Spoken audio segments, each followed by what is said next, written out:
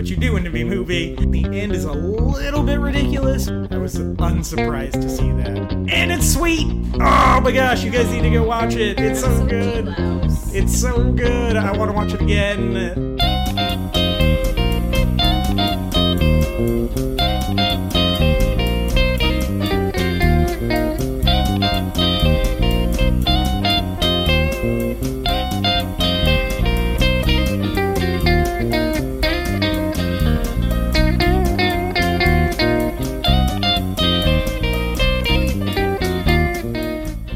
Hello, weary internet travelers, and welcome once again to the Before and After Show. As always, I'm your co-host, MJ Smith. And I'm your other co-host, Corey Tyndall. And unfortunately, we had Aaron Perlman booked again for this week, but he got sick, so he was unable to join us for the recording of this podcast. We miss you, Aaron. We do. It was really fun having you on. Yes. You're welcome back anytime. You were a great guest. If you haven't listened to the episode that he actually was on, he was on last week's episode before X-Men Apocalypse. Yeah. Go check it out. It's a really fun episode. I really liked recording it.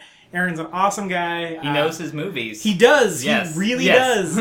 And you can follow him at Aaron's Weather on Twitter and Facebook. He's got a Facebook page for Aaron Perlman. You know, he's on 29 Eyewitness News every morning doing the weather and the afternoon joyride on Life FM. Yeah. Right?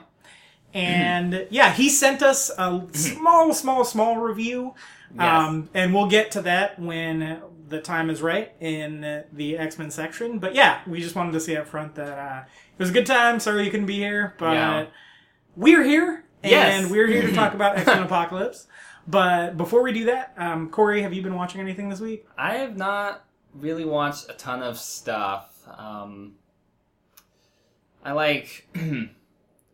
I have movies on my docket of okay, these are things I want to watch, but I haven't actually got to watch them. I watched half an hour of Big on Saturday. All right.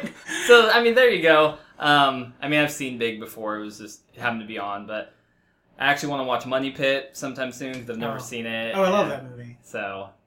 I don't think I think I've seen all of Big, but I don't think I've ever sat through Big all in one sitting. Really? Yeah, it's one of those movies that I feel like I've seen everything in it just in chunks. I feel that way about A Christmas Story. Mm-hmm. I don't think I've ever seen it all the way through. Yeah. Just sitting down to watch it, but I feel like I've seen the whole movie. Yeah. There's a few movies like that, and I think Big is one of them. Yeah, it's one of them. It's I know what happens, but I always see, and you tend to see the same, section. Mm-hmm. It's there it is, okay. So, besides that, nothing else really major. I had, a pretty busy weekend. We celebrated your birthday. That was fun. Yep, that's true. That was a good time. What about you? Yeah, I saw this movie called The Witch. That came out a couple months ago, right? And it was a small release. No, it was a wide release actually. It came to Bakersfield, but I just didn't get a chance to see it in theaters. But it was an indie film, right? Yes. That wasn't expecting a wide release. No, I don't think so. It got a lot of buzz at film festivals and got picked up by A24, who's a big indie distributor right now. Our hometown actually gets a lot of A24 movies, which I kind of like. Oh, that's sweet. Yep. But it was okay. The big thing with the movie is that it was Satanist approved. And so the movie is about this sort of 1600s family. Yeah. It's pre-Salem witch trials. Okay.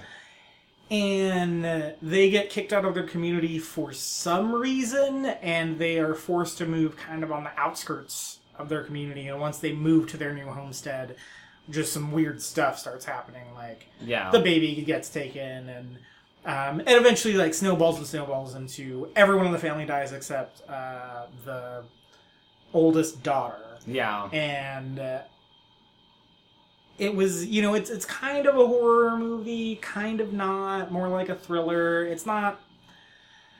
I didn't do any research as to why it was Satanist approved. I think part of it is because ultimately darkness does win in the end. They're a very pious family. They're highly religious. Yeah. And the movie seems to be making this sort of statement about raising children in a hyper-religious environment or a hyper-Christian environment Yeah. can really damage them. And the type of Christianity on display, I mean, I know we don't talk about it a lot on the podcast, but we're both Christians and we Yeah. subscribe to the faith Christianity. The type of Christian faith on display is very abusive. Oh, okay. So I understand why they would be making that point. And it doesn't seem like it...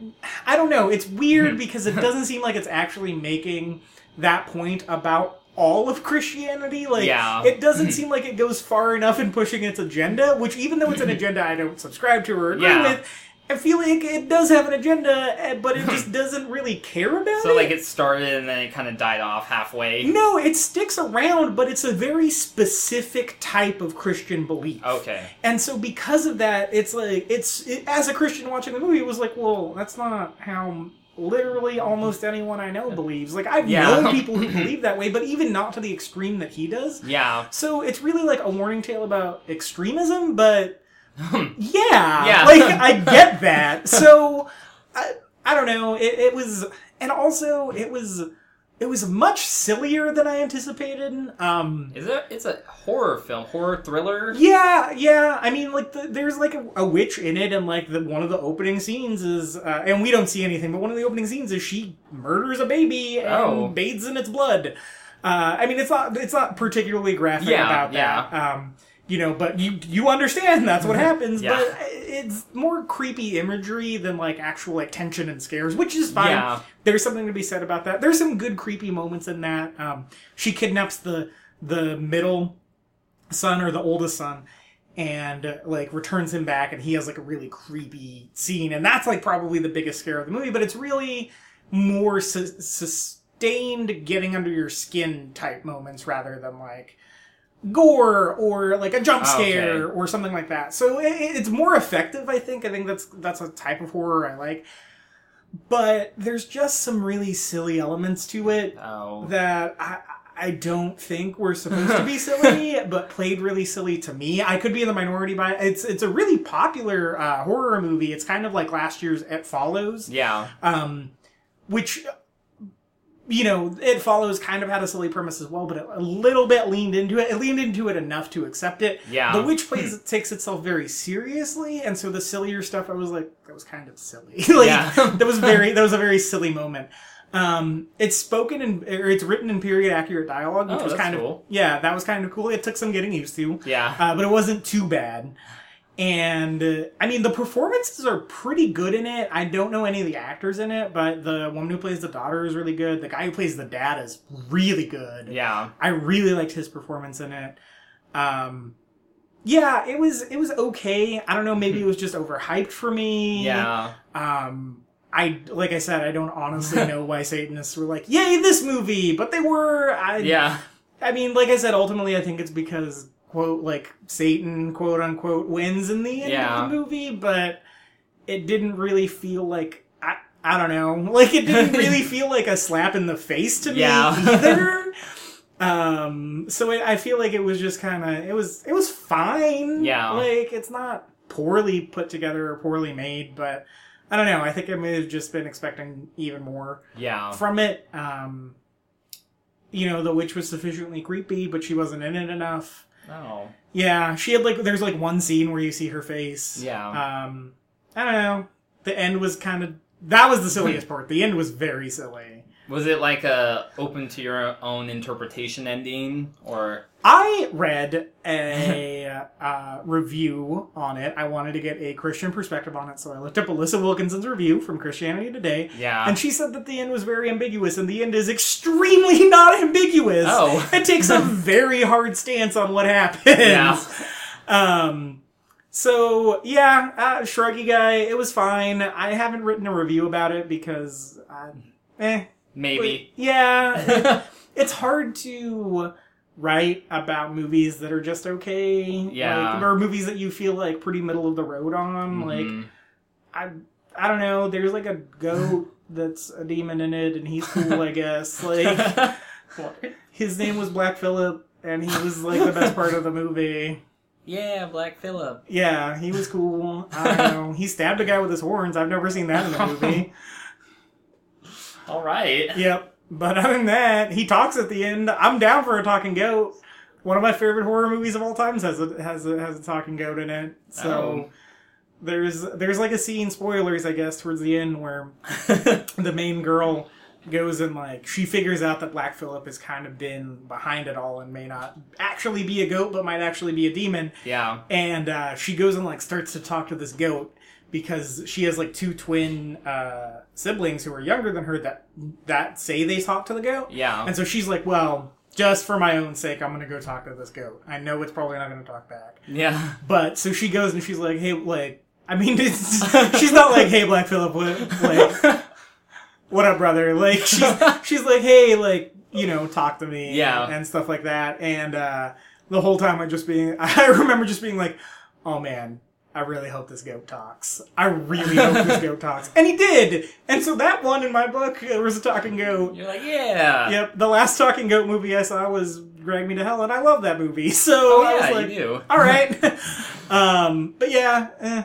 it was fine. It was, It Follows was much more deserving of the praise it got last year than The Witch was. Mm-hmm. I actually think that the movie Green Room might be the movie this year that is actually deserving. Did you go see that? No, but I really want to. Yeah, it sounds like an interesting premise. Yeah, I've heard it's pretty, like, violent. Yeah, it was pretty intense. Yeah, but it's got a really solid trailer. Yeah. A really solid trailer.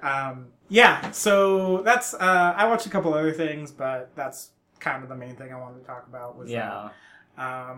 So yeah, let's talk some news. Let's talk some movie news. What do you want to talk about? James Bond might be new. Yeah. Tom Hiddleston is reportedly in talks to be the new James Bond. Yeah. Although, rumor has it that Jamie... Oh gosh, what's his name? Jamie Foxx. Foxx. Jamie Foxx is the new James Bond. Get on board with it, people. That would be hilarious. Just because everyone is like, Idris Elba should be it. Yeah. And then they're like, nope, Jamie Foxx. Jamie Foxx. Jamie Bell.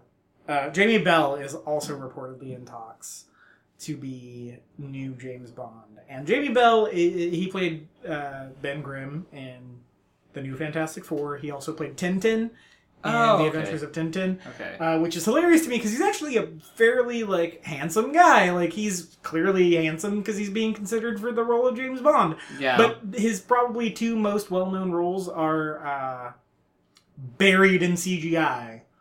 Yeah, has he just been minor characters in these other films? Like, I saw he was in Jumper and... No, I think he was the antagonist in Jumper. Oh. Yep.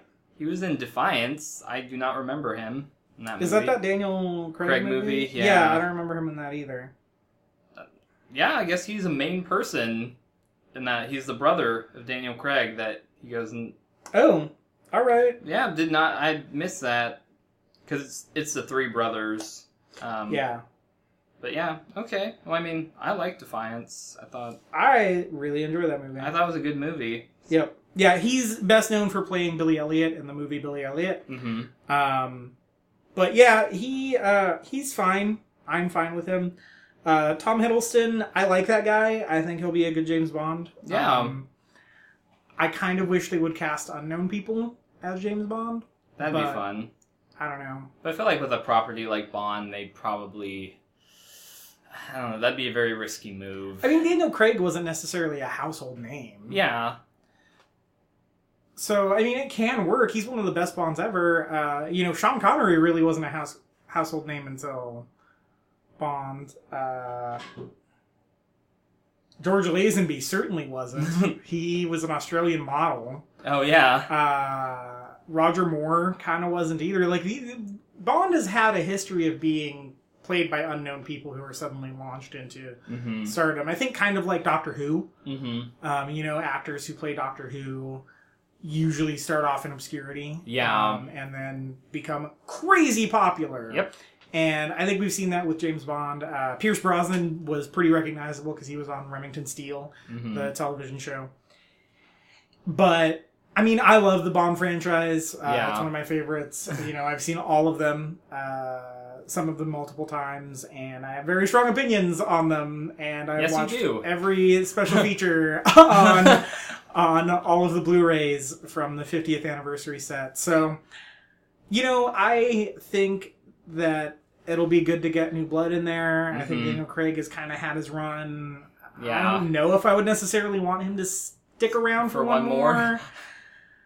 I feel like it would be very disingenuous if he did. Well, the director's leaving too, right? Sam Mendes is leaving, which I'm excited about because I do not like Sam Mendes as a director. I actually like Spectre more than I like Skyfall, which he directed both of them. But, Martin Campbell, who directed Casino Royale, like that guy. Yeah. Oh, gosh. Get him to give us that Bond, yeah. Yeah, get him to direct all the Bonds. I think I totally understand why they want Tom Hiddleston. Mm-hmm. He is very suave and charming and manipulative in, all the right ways. I mean, to a certain extent, Loki exhibits a lot of Bond qualities. Yeah, and I feel like they might be trying to, you could say, Daniel Craig's Bond was, I don't know, this kind of, you saw the genesis of Bond at the beginning and kind of, how he grew up to be Inspector and stuff. But maybe they're kind of thinking, maybe we want to take, a slightly different angle. Because, Daniel Craig was kind of, suave and stuff, but I don't feel like that was his primary front-runner thing. He was more like a brawler. Yeah, I felt more of, he's kind of an action, rough-and-tumble guy. He's not one of those, he still sweeps the women off their feet because he's James Bond, but, that's not what he led with, it felt like. And so with Tom Hiddleston, I feel like they could cast that, and that would be the foot he leads with. He's very charming and kind of schwarmy, and knows how to get into different situations, and yeah. Yeah, and I think it'd be cool to see Bond go in that direction again. Mm-hmm. Each Bond movie is a direct reaction to the last Bond movie, so it's got a history of if you see him get insane in one, it'll be very subdued in the next, and then insane in the next one. They just operate at two extremes. It's either very subdued or just over the top bananas crazy. Yeah. And, that's one of the quirks and charms of the James Bond franchise. But I think it seems like Spectre got a little over the top for a lot of people. Yeah. And they may be trying to bring that back. And I think Hiddleston is probably a really good choice to bring it into. Yeah.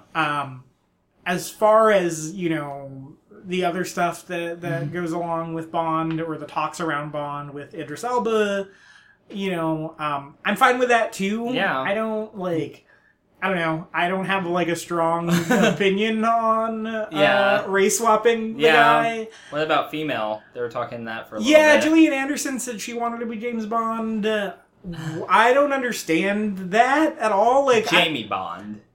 Is that what she said? I didn't read any of what she said, but it doesn't make any sense to me. It would be super weird if you were just okay, this next Bond movie is going to have a lady in it. But, is she still going to be called James Bond? I don't... I think she could. I guess. I don't know. I don't know enough about it to really have an opinion about it. Although at that point, why, just make an original, female spy movie. Yeah. Why does it have to be tied into that franchise? That's how I feel about a lot of that stuff, where it's we'll make this person a different race or a different gender, and it's well, give someone of a different race or a different gender an original property in that same style of movie, and then, we can increase the amount of original IPs out there, and they can still fall into certain categories, there are several spy franchises going on right now. We have Bond and Mission Impossible and... Man from U.N.C.L.E. Hopefully that's a franchise. I and hope. Kingsman. But, so why not add something else in there that's this one's a lady spy? Yeah. I think it's very narrowing to just say, I want to be in that iconic one, rather than I'm going to forge my own path. Yeah. And do this crazy cool lady spy or cool black guy spy, I don't, like I said, I'm still fine if out of nowhere they're it's Idris Elba. I'd be that's fine. I like Idris Elba. Let's do it. Yeah, he's good. But I don't know. Yeah. I don't. Maybe I'm not the right person to talk to about that. You just don't have strong opinions either. Yeah. Yeah. Even with. We'll get into this in July with the Ghostbusters thing. Whatever. I don't understand why there couldn't be a different property, a new like Lady Paranormal Investigators movie, like why it has to like have the Ghostbusters franchise name on it, but also I don't really like identify super strongly with the Ghostbusters franchise, so it's like I'm fine. Yeah, you're not like one of the people out in the streets like, so mad about it. Yeah. Like I don't know. Well, I mean, well, spoilers. We'll talk about Ghostbusters soon. Yeah. So I don't know. Maybe I'm the wrong guy to talk about all this, like all the like race and gender political stuff, because I'm just like, I don't care really. Like I just hope it's good. Yeah. That's all I just hope it's good. Yeah. At the end of the day, I don't really care who's playing it. I just hope that it's a quality thing for me to enjoy. You want quality films. Yeah. Yep. And that trumps everything else for me. Yeah. Like, do what you want, but just make it good. It's cool if there's, like, different people or, different ethnicities or whoever, but I just want it, like, a good product. Yeah. And I mean, I definitely take note of diversity when it's done super well. Like, Star Wars, I thought was crazy diverse and, like... Or Creed. Or even the Fast and Furious franchise, I think is insanely diverse and the perfect way to do it. Mm-hmm. So I think there's, like, a spot for it. I don't know...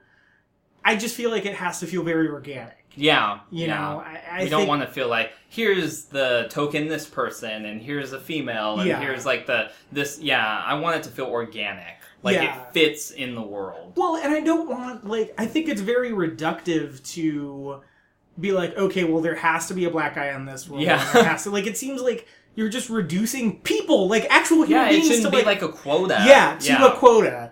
And that's it, you know? And I understand that, like, our world, especially here in America, like, it does look very different. Yes. You know, so it does, even when it is a bunch of white guys standing around, it's like, well, that isn't how the world is. Like, I understand that as well. But, I just think, like, your heart has to be in the right place for it, you know? Yeah. And I think it's cool to have, like, heroes that kids who look like these people can look up to. Yeah, you know, like that was one of the things. One of my favorite moments in Creed is when he's riding the kids are riding the dirt bike. Oh yeah. And it's like slow motion, and then like the super cool Creed theme is in, and then it blends with the Rocky theme. Yeah, it's so good. That's when like a great moment. But it's like these kids now have this guy, this like Philadelphia hero they can look up to, who's not Rocky and looks like them and is close to their age. And so I think that is important. I think we do need that. Yeah. But I just think that there are better ways to go about it than what we're doing right now. And I think we may be getting to that point, but it's just some growing pains right now, maybe. Yeah, definitely. So we'll see. Yeah. This took a weird turn, but I liked it. Yeah. That's our thoughts on Hiddleston as Bond, I guess. Yeah. It kind of like how did we get here? Yes. Yeah, but we'll take a short break and we'll be right back to talk about X-Men Apocalypse. Mm-hmm.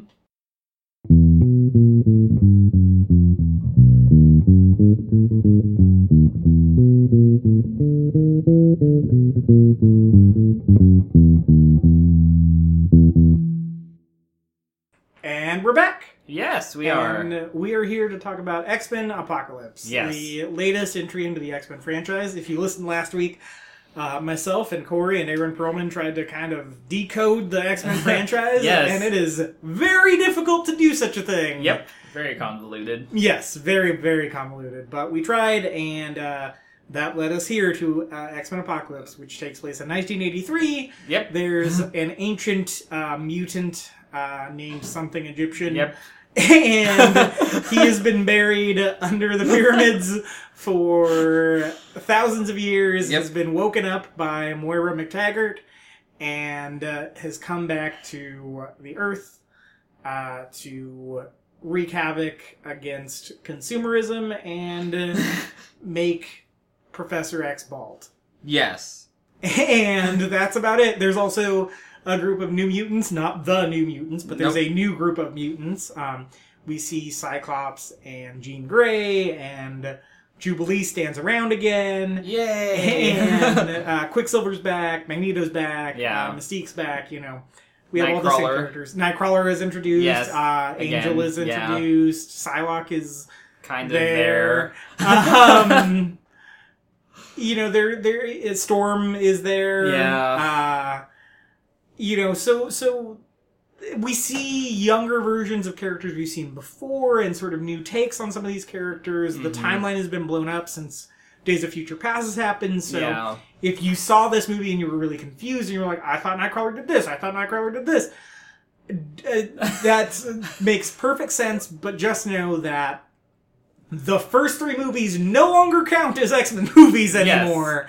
Yes. So the timeline is completely different. I don't know why the Days of Future Past timeline has now made Nightcrawler be born super early or made Angel be born to different parents. Yeah. But it's happened. Yep.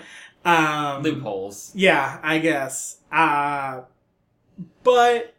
yeah, so I mean, it sounds like we're poking fun at the movie, and there's a lot I think to poke fun of. But I mean, Corey, what did you think of X-Men Apocalypse? Did it live up to your expectations? Was it worse? Was it better? So a lot of this that you guys are hearing right now is going to be me like verbally processing this movie because when I saw it, I think I tweeted something like, "Oh yeah, I saw X-Men Apocalypse, and it just happened in front of my eyes," and I'm feeling like meh. I just didn't. There's a lot of things to ruminate about on this film. I mean, and I don't mean that in a way it's like this is like the best superhero film I've ever seen. There's so much, and it's so deep and complex, or like there's so many things wrong that like I have to categorize a list. There's just like it's a very long movie. There's lots to think about. Yes. So a lot of this is me verbally processing this because I haven't really discussed this film with anybody yet, or even really, because usually I try to sit down after a film and kind of put my thoughts into like what did I generally feel about that, and I just didn't get a chance to do that. So all that to say, we saw the movie and I mean it was fine.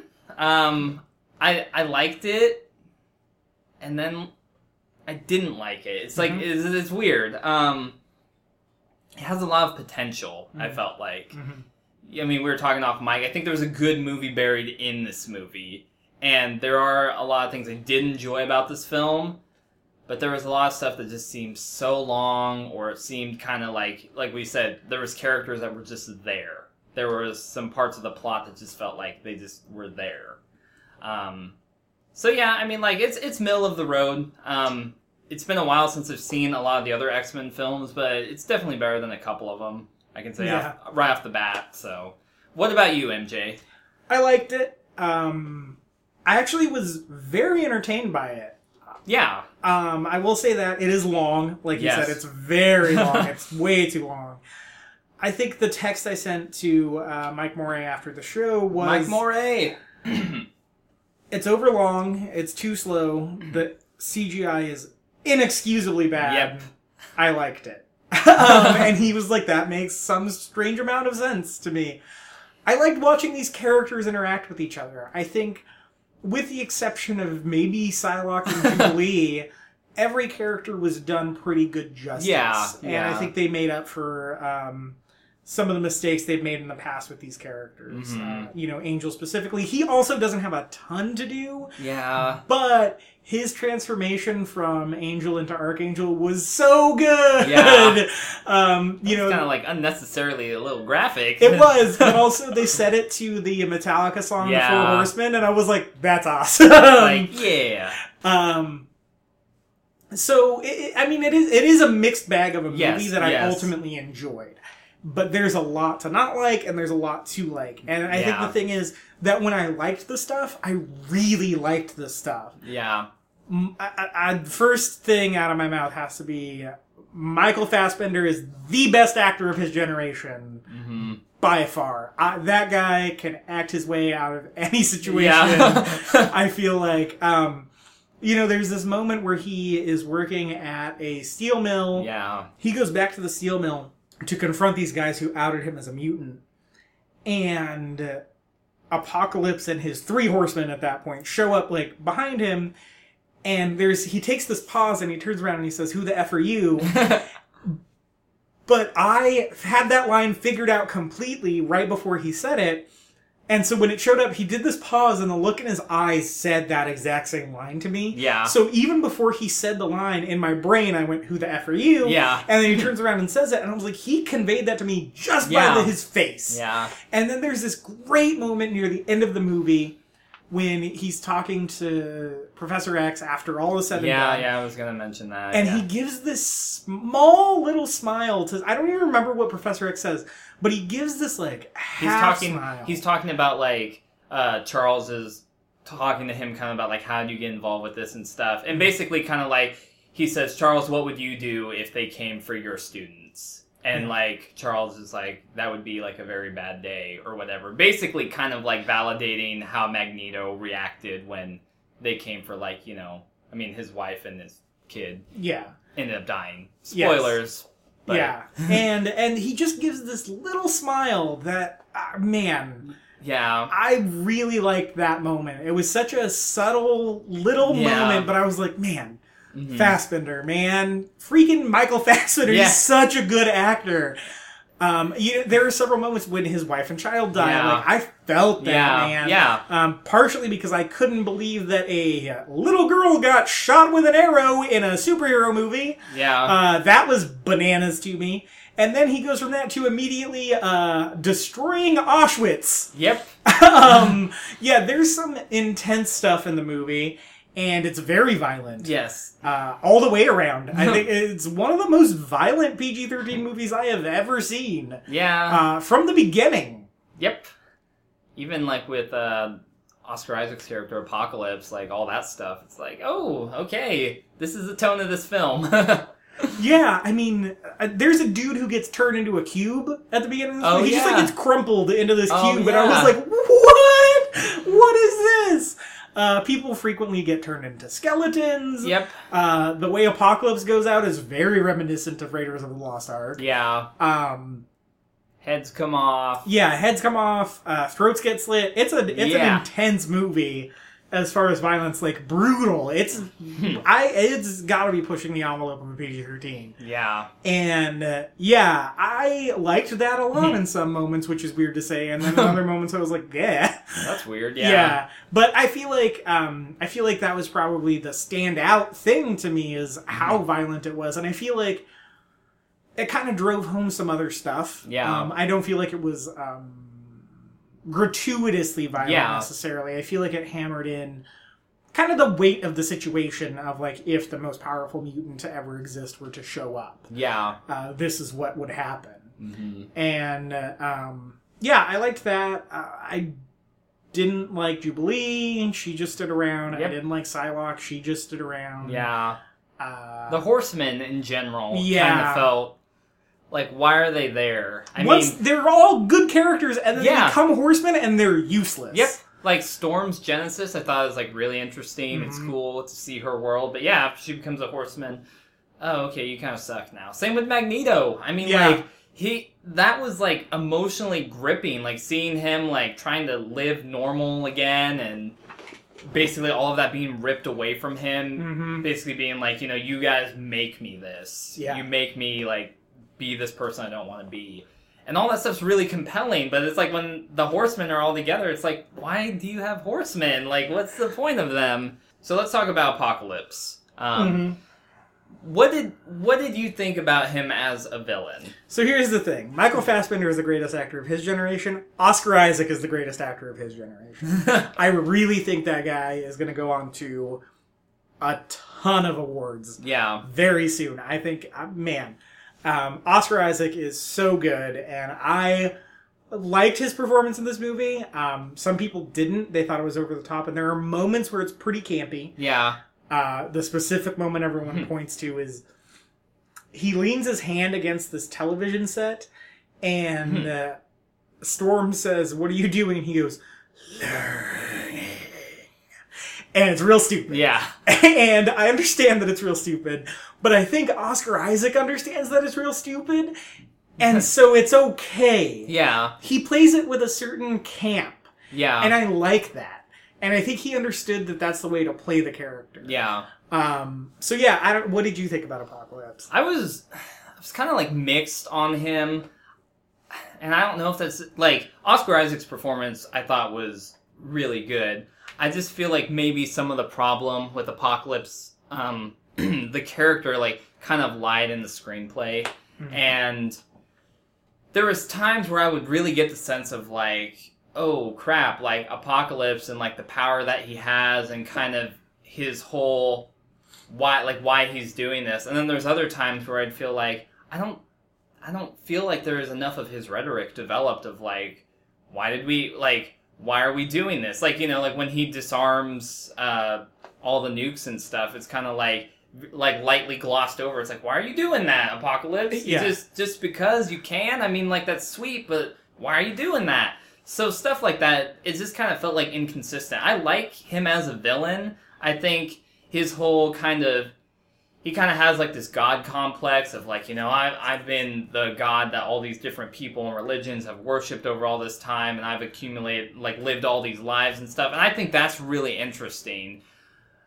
But there's some points where I feel like that's not developed enough. I feel like we don't get a full grasp of everything he can do. His powers aren't clearly outlined. So it's like, okay, you can kill people and like turn them into sand or like disintegrate them and stuff, but then how come like when the X-Men show up, that's not what you go to? And I mean, like, you know, I had a little internal debate with myself. It's like he has this kind of weird philosophy too that's kind of explored, that he's like their father and he's like, oh, my children, I've returned. You've been misguided and I'm here to correct that. And so maybe it's like he feels like a weird paternal father figure to all the mutants and stuff, but I don't know. Things like that were kind of inconsistent for me. So it's like, the X-Men show up. If he seriously is the most powerful mutant, why isn't it just like he snaps his fingers and it's done?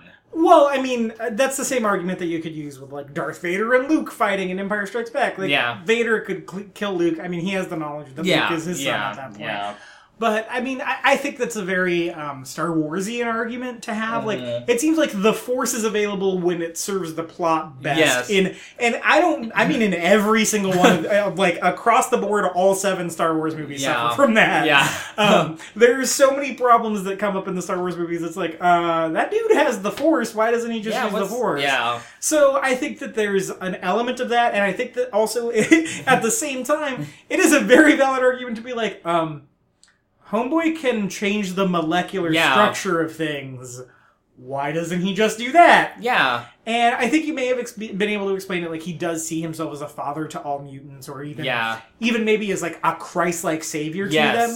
One of the things I didn't like about the movie is, much like The Witch that we talked about earlier, it didn't commit enough to the spiritual things it wanted to say. It seemed like it didn't want to offend too much, but the most interesting stuff was the God complex that he had. I thought so too. And it's the same thing we saw in Avengers Age of Ultron. Yeah. The most interesting stuff Ultron said were quotes from the Bible, but they would figure they would lose the Christian audience, kind of understandably. I guess I get that. But that's the stuff that I really wanted them to explore because, of course, like... That's what we want to see. That's, like, defines a lot of, like, his character and his rhetoric and why he's doing all this stuff. Yes. For both of those characters, by the way. Yeah. And... it's like, of course, an evil AI would show up and say, I know I can do better than God because I'm a machine. Like, I'm built to be a perfect thinking machine. Yes. So that makes total sense to me. So, you know, he gets the vibranium and he's like, this is the rock on which I will build my church. And I was like, oh, that's so cool. Like, that's such a good moment for a villain to have. Like, for a villain to take this idea, of, you know, an all-powerful creator being that is also all-loving and contort that, I think makes for a very compelling villain. Yeah. And Apocalypse has that as well. You know, he feels like a god. He essentially is a god in the Egyptian sense. He has that line, I think, is he talking to Storm and she's like, who are you or whatever? Or he's talking to somebody. Oh yeah, he says I am Elohim. He's like, some call me Elohim or like whatever or Allah. Like, yeah, the different names of like, you know, a higher power in like these different religions. And I was like, that's awesome. Give me more of that. Yeah, and and also his main conflict and the whole reason he needs Professor X is because he's not that yet. Yeah. He's not omnipresent. And he wants to be, and he knows that that's a missing part of his God complex. Yeah. And so his whole motivation for trying to get Professor X is he knows that Professor X if he got his power, it would make him omnipresent. Yeah. And they don't explore that enough. Like, I had to have that pointed out to me. Yeah. And it just, like, it has these sort of spiritual overtones that it never really... Connects, yeah. And I mean, even Bryan Singer said in an interview that he views Apocalypse as the God of the Old Testament who's like, love me or else, which that's a terrible misreading of the God of the Old Testament. However, that all that aside, he doesn't do enough with that. Yeah. It's clear that he does think that way about the character, but he just never commits to it enough. Yeah. And I don't know, I kind of wish he would have. It would have made for a much more interesting character. Yeah. Other things in this film had. I'll talk about something positive I liked. The Quicksilver scene. Oh, so that good. was so sweet. So that good. was amazing. Yes. Like, that was probably one of my favorite parts of this film. Oh, it's the best part of the whole movie. It was so good, and then I was so like in love with that film, that whole sequence. I went and watched some of the like behind the scenes, like they have some clips of how they did that and like the kind of camera, and it's crazy. Yeah, I've seen that making the rounds. I haven't gotten a chance to watch it, but yeah, much like Days of Future Past, that's the best sequence in the whole movie. Yep. And I watched the one from Days of Future Past, and it was kind of like, oh, that's cool, but this one, like, I feel like blows out of the water. In the context of the movie, I actually feel like that one may have been the better scene. Oh, really? Mm-hmm. Just in terms of, like, making the it... plot? Because in this terms one... of it serving the story, this was just like, well, we had that one in the last one, so we have to have it in this one, and we have to make it bigger. Yeah, and it was kind of very, like, kind of coincidental how it fit in. Hey, I'm gonna go find my dad. Hey, I showed up at the mansion. Hey, oh, there's an explosion happening. Okay. Yeah. It's very self-indulgent, but I liked it either way. Did too. I thought it was good. Although I tend to gravitate towards movies that are either completely earnest or completely self-indulgent. So when it was that self-indulgent, I was like, all right. Yeah. And I thought it was great. The needle drop in that scene was great. I think they picked the perfect thing. That was great. I was like, oh, that song works so well for that. Yeah. And I mean, you know, it's like representative of the time period, but I was like, oh, good choice. Good choice. It made me laugh that he had a Rush t-shirt on. Yeah, that was sweet too. It's like, because he's going fast. Yeah, I was like, and that's cute, I guess. I like how, you know, with like, it's a little nitpick thing, but with Quicksilver, everyone's just like, he run so fast, why can't he just like hit Apocalypse and do all this stuff before Apocalypse can even catch him? And then they had like a one scene in there to depict that, you know, he like runs around, hits him a couple times, and Apocalypse is able to like catch up with him. Yeah. Yeah, and so I was like, oh, okay. You guys knew people would see that. Okay. Yep, definitely. So. What did you think about Wolverine in this movie? I know some people were super hyped and excited for him, but I don't know, maybe people are gonna hate me. I was just kind of like, it's whatever. I feel like I've seen him in Weapon X. Like, is this like the third time we've seen this? Yes. So I was just kind of like, okay, that's cool. Like, I like Hugh Jackman and Wolverine's sweet, but I don't know. It's like very clear, like, you know, they walk into that room, it's like, oh, guess what? I guess Wolverine's in there, or, you know, Weapon X. And it's like, that's cool. I mean, that's where a lot of the violence from this film came. Like, that sequence, I was like, oh, dang. This guy, I was like, wow, this is pretty bloody and pretty intense. But, I mean, it was cool. I mean, I guess, is that going to be our starting point for the next Wolverine movie? I don't think so. I think it's taking place after the last Wolverine movie. Really? Yep. Shruggy guy. I don't know. But Hugh Jackman's only signed on for, like, one more film. Mm-hmm. I don't know. Well, then, in the timeline, it has to take place then, right? I mean, I don't know. I feel like Wolverine's going to have to die in this next movie because the teaser at the end is setting up for Mr. Sinister and possibly X-23, like the female clone of Wolverine, so... Yeah, that's true. I actually thought the Wolverine scene was kind of stupid. I thought his costume for Weapon X was horrific. It was so bad. Straight out of the comics, man. It looked like it was made out of styrofoam. Yeah. It was really poorly put together.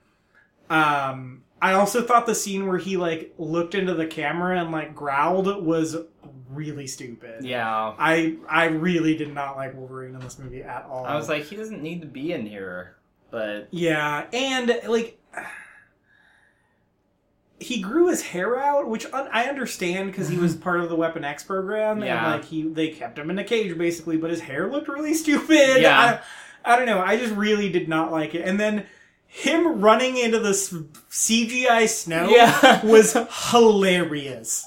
I had to stop myself from laughing so loud during that part because I was like, what a ridiculous end to the scene. It was insane. I really hated that sequence, actually. Okay, I'm glad I'm not alone. I felt this was kind of like, okay. Yeah, I mean, I like Hugh Jackman, but I really didn't like need that. to. Also, I mean, like we talked about this on the before episode when we had Aaron on. Doesn't this like mess up with continuity?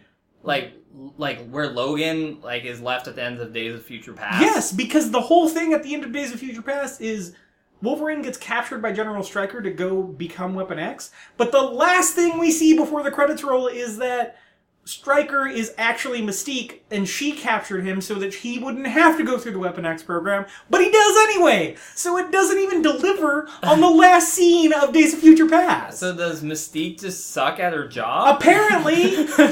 That bothered me a lot, actually. I was really upset by that. And it's not really addressed in this film. Not at all! At no point is Mystique like, my bad, dude. Like, I messed sorry that one about up. that. Yeah. I really thought I had that one, but apparently I didn't. Nope, they don't address it at all. Yeah. That was one of the main reasons I hated that. Yeah, I felt like, getting back to more of like the main plot in this movie, I felt like there was a lot of stuff that was like referencing a lot of the older X-Men films that I just hadn't seen in a while, and so I'm like, oh yeah, I remember that, but it's vague enough that I'm like, why are you doing that? Like, there's just like a lot of like kind of callbacks to stuff in First Class, or even, you know, stuff that they just assume okay, remember from the original X-Men trilogy, like this thing, we're gonna do this other thing to kind of like mirror that, or like do it slightly differently. And so maybe if I had seen more of the X-Men films recently, I could have appreciated some of that stuff, but a lot of it just kind of felt like, haven't I seen that before? Did they maybe do that better? I don't know. Yeah. What did you think about Cyclops and Jean Grey? I actually liked them. Yeah. Yeah, I liked the actors that they chose for those characters. I thought they did a good job. We'll see what happens in the next one. That'll be interesting. But I liked them. I generally liked all the new characters. There's part of me that feels like, I know it's not really like a passing of the torch film, but again, I feel like it kind of spread itself too thin a little bit. Like, in terms of like Age of Ultron, it had the same problem. I like that we get the new characters and we're kind of like hanging out with them, but I feel like that's to the detriment of us really fully understanding Apocalypse. Yeah. And I don't know where the balance is. It's kind of like we mentioned earlier, like a new person like Storm shows up and she's really interesting, and then she just gets relegated to like backseat for like the whole rest of the film. Yeah. Until like kind of the end, but it's, I don't know, it's like a very loose end to tie up. Like, oh, I guess I'll kind of turn on Apocalypse-ish. Which brings me to the ending. What did we think about the ending, MJ? The ending being that the X-Men are now the X-Men. Well, the final confrontation, the final battle. Oh, okay. I actually thought it was pretty cool. For the most part, I had some real problems with it. It's a little boring, first and foremost. The action is very stilted. Yeah. Quicksilver gets the cool moment we talked about. I liked that. Magneto is basically ineffective in it. Psylocke is also useless. Yep. Angel, a character who can fly, dies in a plane crash. And Psylocke, a character who cannot fly, survives the exact same plane crash. And none of that makes sense. Yeah. I thought that was insane. I could not believe that Angel, who has wings, was just like, well, guess I die in this plane. Yep. You know? That being said, the climax of the fight is that Professor X goes into Apocalypse's mind and has a showdown with him, and eventually calls Jean Grey into that same showdown, where Jean Grey becomes Phoenix and disintegrates Apocalypse. Yeah. And I really liked that. I thought that was very cool. I thought it was the best portrayal of Phoenix that we've ever seen. Yeah. I feel like they finally are going to do Phoenix right. Yeah. Not Phoenix Wright. Phoenix Wright. But Phoenix correctly. I love the Phoenix Wright games. But I liked that moment. It also was a very good button for Jean's arc over the whole thing. And I think even in the first 3 X-Men movies, like, it's clear that she has a very special relationship with Professor X. Yeah. And this gave a reason why. And we had talked about it in the last episode. I've never really read the X-Men comics, and I never really watched the series.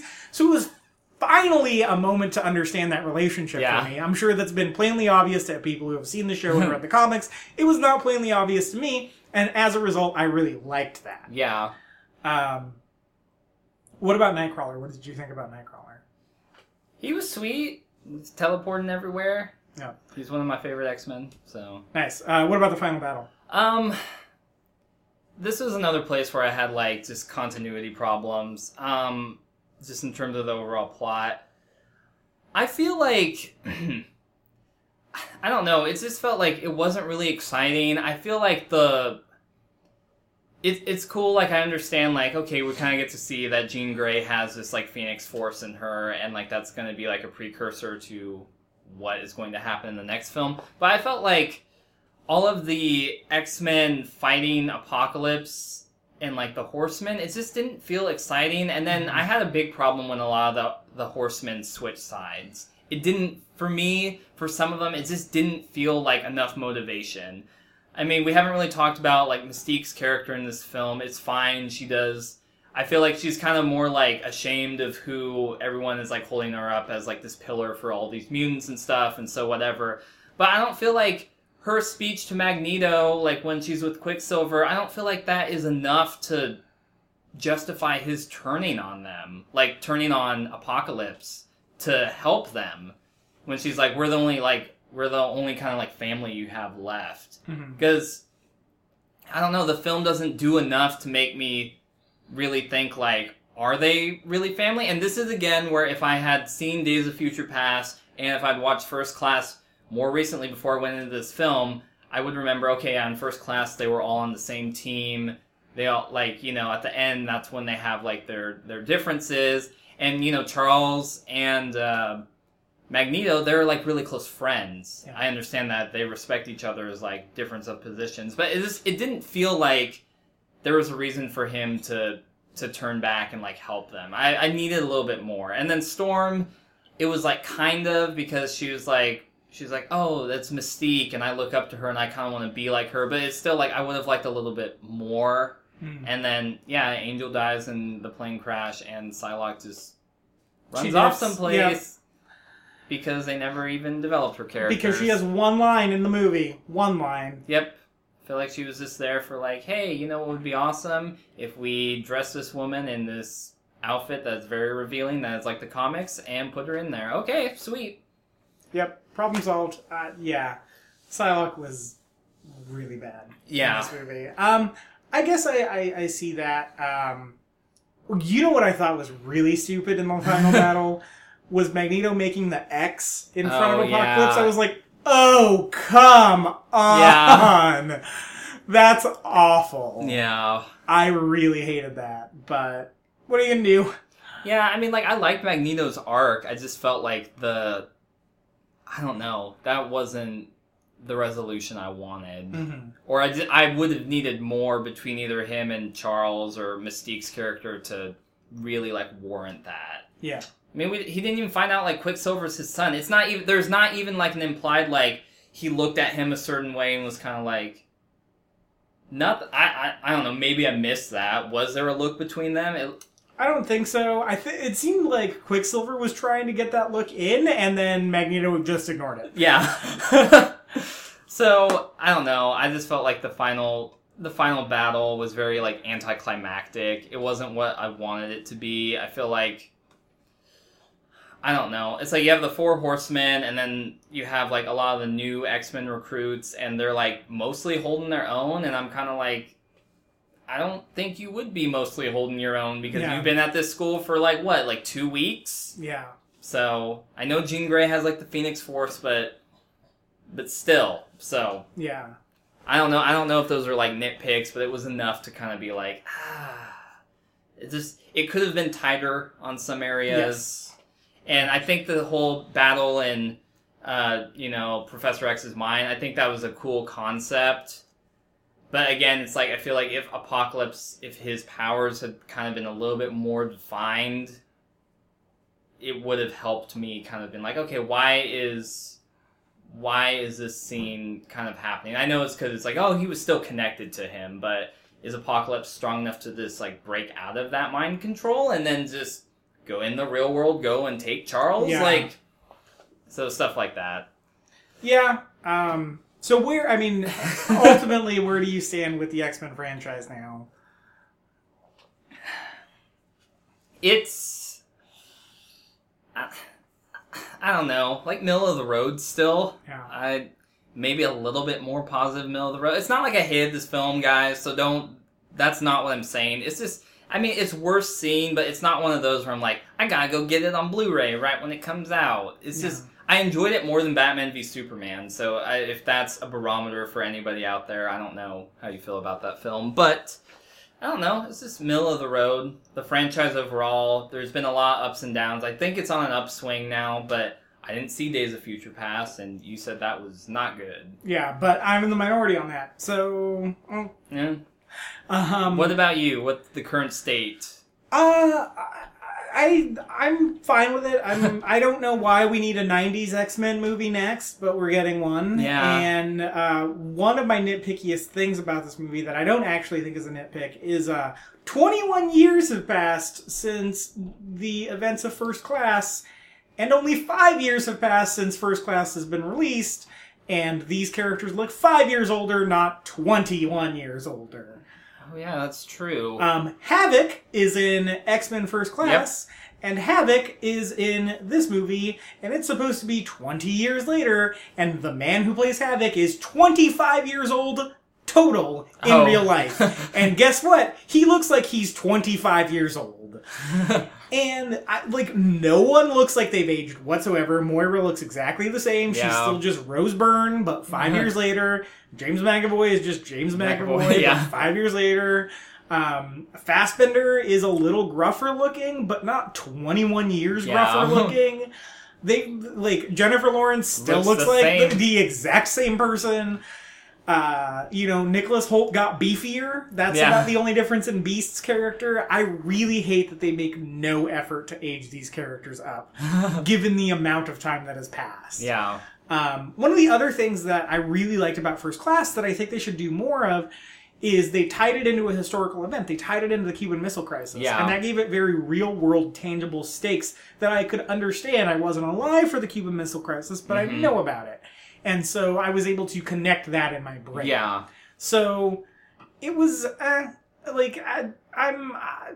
go see more of them. I think it's very interesting that this movie is plagued by a lot of the same problems that Avengers Age of Ultron has, but I like it more than that movie. Yeah. I don't know why. Maybe it's because of expectations. Maybe. It might be because of that. I mean, that's why we started this whole show, and I think this is the perfect movie for it because our expectations were pretty low for it. Yeah. And I came out the other side, pretty entertained by it. I feel like it's probably the same with Age of Ultron, maybe a little bit less. I just don't feel endeared to these characters enough. And maybe that's because I haven't seen Days of Future Past, I haven't seen First Class in a while, but I just was kind of like, oh, that's cool to see you guys, and that's sweet, but I mean, the only person I really feel for is, Magneto, and a little bit for, Professor X and, their relationship. Kind of they were brothers in arms, and they've parted ways, but I did love the little jab at X3 when they came out of the movie theater. Yeah. I just thought it was weird for a movie like this to have a superiority complex for Return of the Jedi. Yeah. But, I don't know, maybe they were, self-referential because they're the third movie in any trilogy is not that good. And this is be the third one in the kind of reboot. Yeah, that's true. That's true. I don't know. It was really weird to me. I liked it, but also I was like, what? It's weird to say that this movie's better than Return of the Jedi, because it's not. And before we wrap this up, Aaron Perlman did text me. Yes. A very small snippet of what he thought about the movie, but he was supposed to be here, and I want him to be represented on the show. Aaron. So he said that he liked it, and he said that he saw it, and he liked it a lot, except it was really violent. Yeah. Which is understandable. It was very violent. But, I mean, you go see it. It's fine. I've passed time doing dumber stuff than watching this movie. Yeah. And I've seen worse movies than this. I want Bryan Singer to stop directing these movies now. I know that much.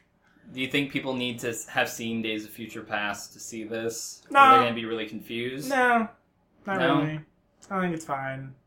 I feel like I just need to go watch that film. I'm very interested to hear what you have to say about it. Because I'm just so confused. Like, so in this whole trilogy, First Class, Days of Future Past, and now Apocalypse, is it, when they alter time in Days of Future Past, do they come back to the same timeline that was started in First Class? Like, that continues on? Yeah, so they come back to 10 years after First Class. So all the events of First Class stay. Like, those happen for sure. And so they go back to the 70s, so they go back to 11 years after the events of Days of Future Past. Yeah. So essentially in Days of Future Past, there's two time periods that you see, and the one where the idea to fix the timeline that is throughout this whole trilogy is the one that we stick with, right? We don't see the other timeline of, like, we gotta fix all this stuff that happened in the past. We never see that one again. We haven't in this one. Okay. No. But yeah. So we see it in Days of Future Past, but they don't come back to it ever again. Yeah, so we don't see Hugh Jackman and the old X-Men again. We do at the very end of X-Men Days of Future Past. Rogue is back, and Jean Grey is back, and Cyclops is back. And in the Beast 70s? No, in now? Yeah. What? Yeah, it's... I don't remember how they work all that out, but yeah, it basically undoes all the stuff from the first three, but also they all know each other still. It's very weird. Wow. Yeah. Okay, I'm really confused. Yeah. Is it a movie that it did time travel and it did not succeed? Like, it's not coherent? I don't think that movie succeeds on any level, so yes. Okay. All right. I feel like I just need to see this. Maybe it will give me some closure about... It probably will. And I mean, I've only seen the movie the one time 2 years ago, and I hated it, so I didn't really commit a bunch of it to memory. Yeah. Yeah, it's weird. I don't know how I feel about this tradition of seeing X-Men movies I'm not excited for on my birthday every 2 years. But that's what happened with Days of Future Past. And I was like, I hate this. Happy birthday, self. And then with Apocalypse, I was like, I'm going to hate this. Happy birthday, self. And then I liked it. So, And then 2 years from now, you'll get X-Men Mr. Sinister. Yep. Or Sinister 6? No. What? No. Yeah, I think we've kind of exhausted our Yes. talk about X-Men Apocalypse. And thank you guys for listening. You can find me on Twitter at MJSmith891. And if you do that, Corey has started a horrible meme about that movie, The Shallows, and how it looks like an updated version of Jaws. Yeah. And as a result, many of you have been giving me crap about how The Shallows looks better than Jaws. And many of you want me to go see this movie because you actually hate me and don't care about me as a person. So, if you would like, tweet at me, hashtag MJ Watches Shallows. Yes. Hashtag MJ Watches Shallows. If I get 50 unique tweets, that means that Let's only do it. one of those will count. So, if you're one person on Twitter and you tweet at me, hashtag MJ Watches Shallows 50 times, that doesn't count as 50, so it has to be 50 unique people. So find your friends, go tell your friends. Yep, or create 50 different Twitter accounts. Yes. If you put the time and effort into creating 50 different Twitter accounts, I will honor that, I guess. Oh, man. So if I get 50 hashtag MJ Watches Shallows tweets, I will go and do a YouTube video about The Shallows and go see it when it comes out. The deadline for this is June 28th. That's the day before the movie comes out, so that it gives me time to record the video and get the before video and get it over to Corey to edit and get on the site or on the YouTube page. Speaking of YouTube, you can find us on YouTube. Yep. The before and after show. Corey, where can they find you on Twitter? You can tweet at me at CatInTheHat49 and all the other stuff. This week on the YouTube page, we did a before episode about Ninja Turtles. Yep. Michael Bay's Ninja Turtles, Yep. but not Michael Bay's. But Yeah. really his. Yay, or something. Transformers that transform into turtles. Michael Bay's Teenage Mutant Ninja Transformers. Well done. Yeah, you can email the show before and after show at gmail.com. If you send an email that also has hashtag MJ Watches Shallows, I will honor that as a vote. Yes. What else? SoundCloud, Yep. iTunes, leave us a 5-star review. It helps us climb in the ranks. We would appreciate it very much. Yeah. Thank you guys for listening yeah. so much and watching our content. We deeply appreciate it. We're glad that you guys like it. You come back every week. Yeah, definitely. And until next time, go watch a movie with a talking goat.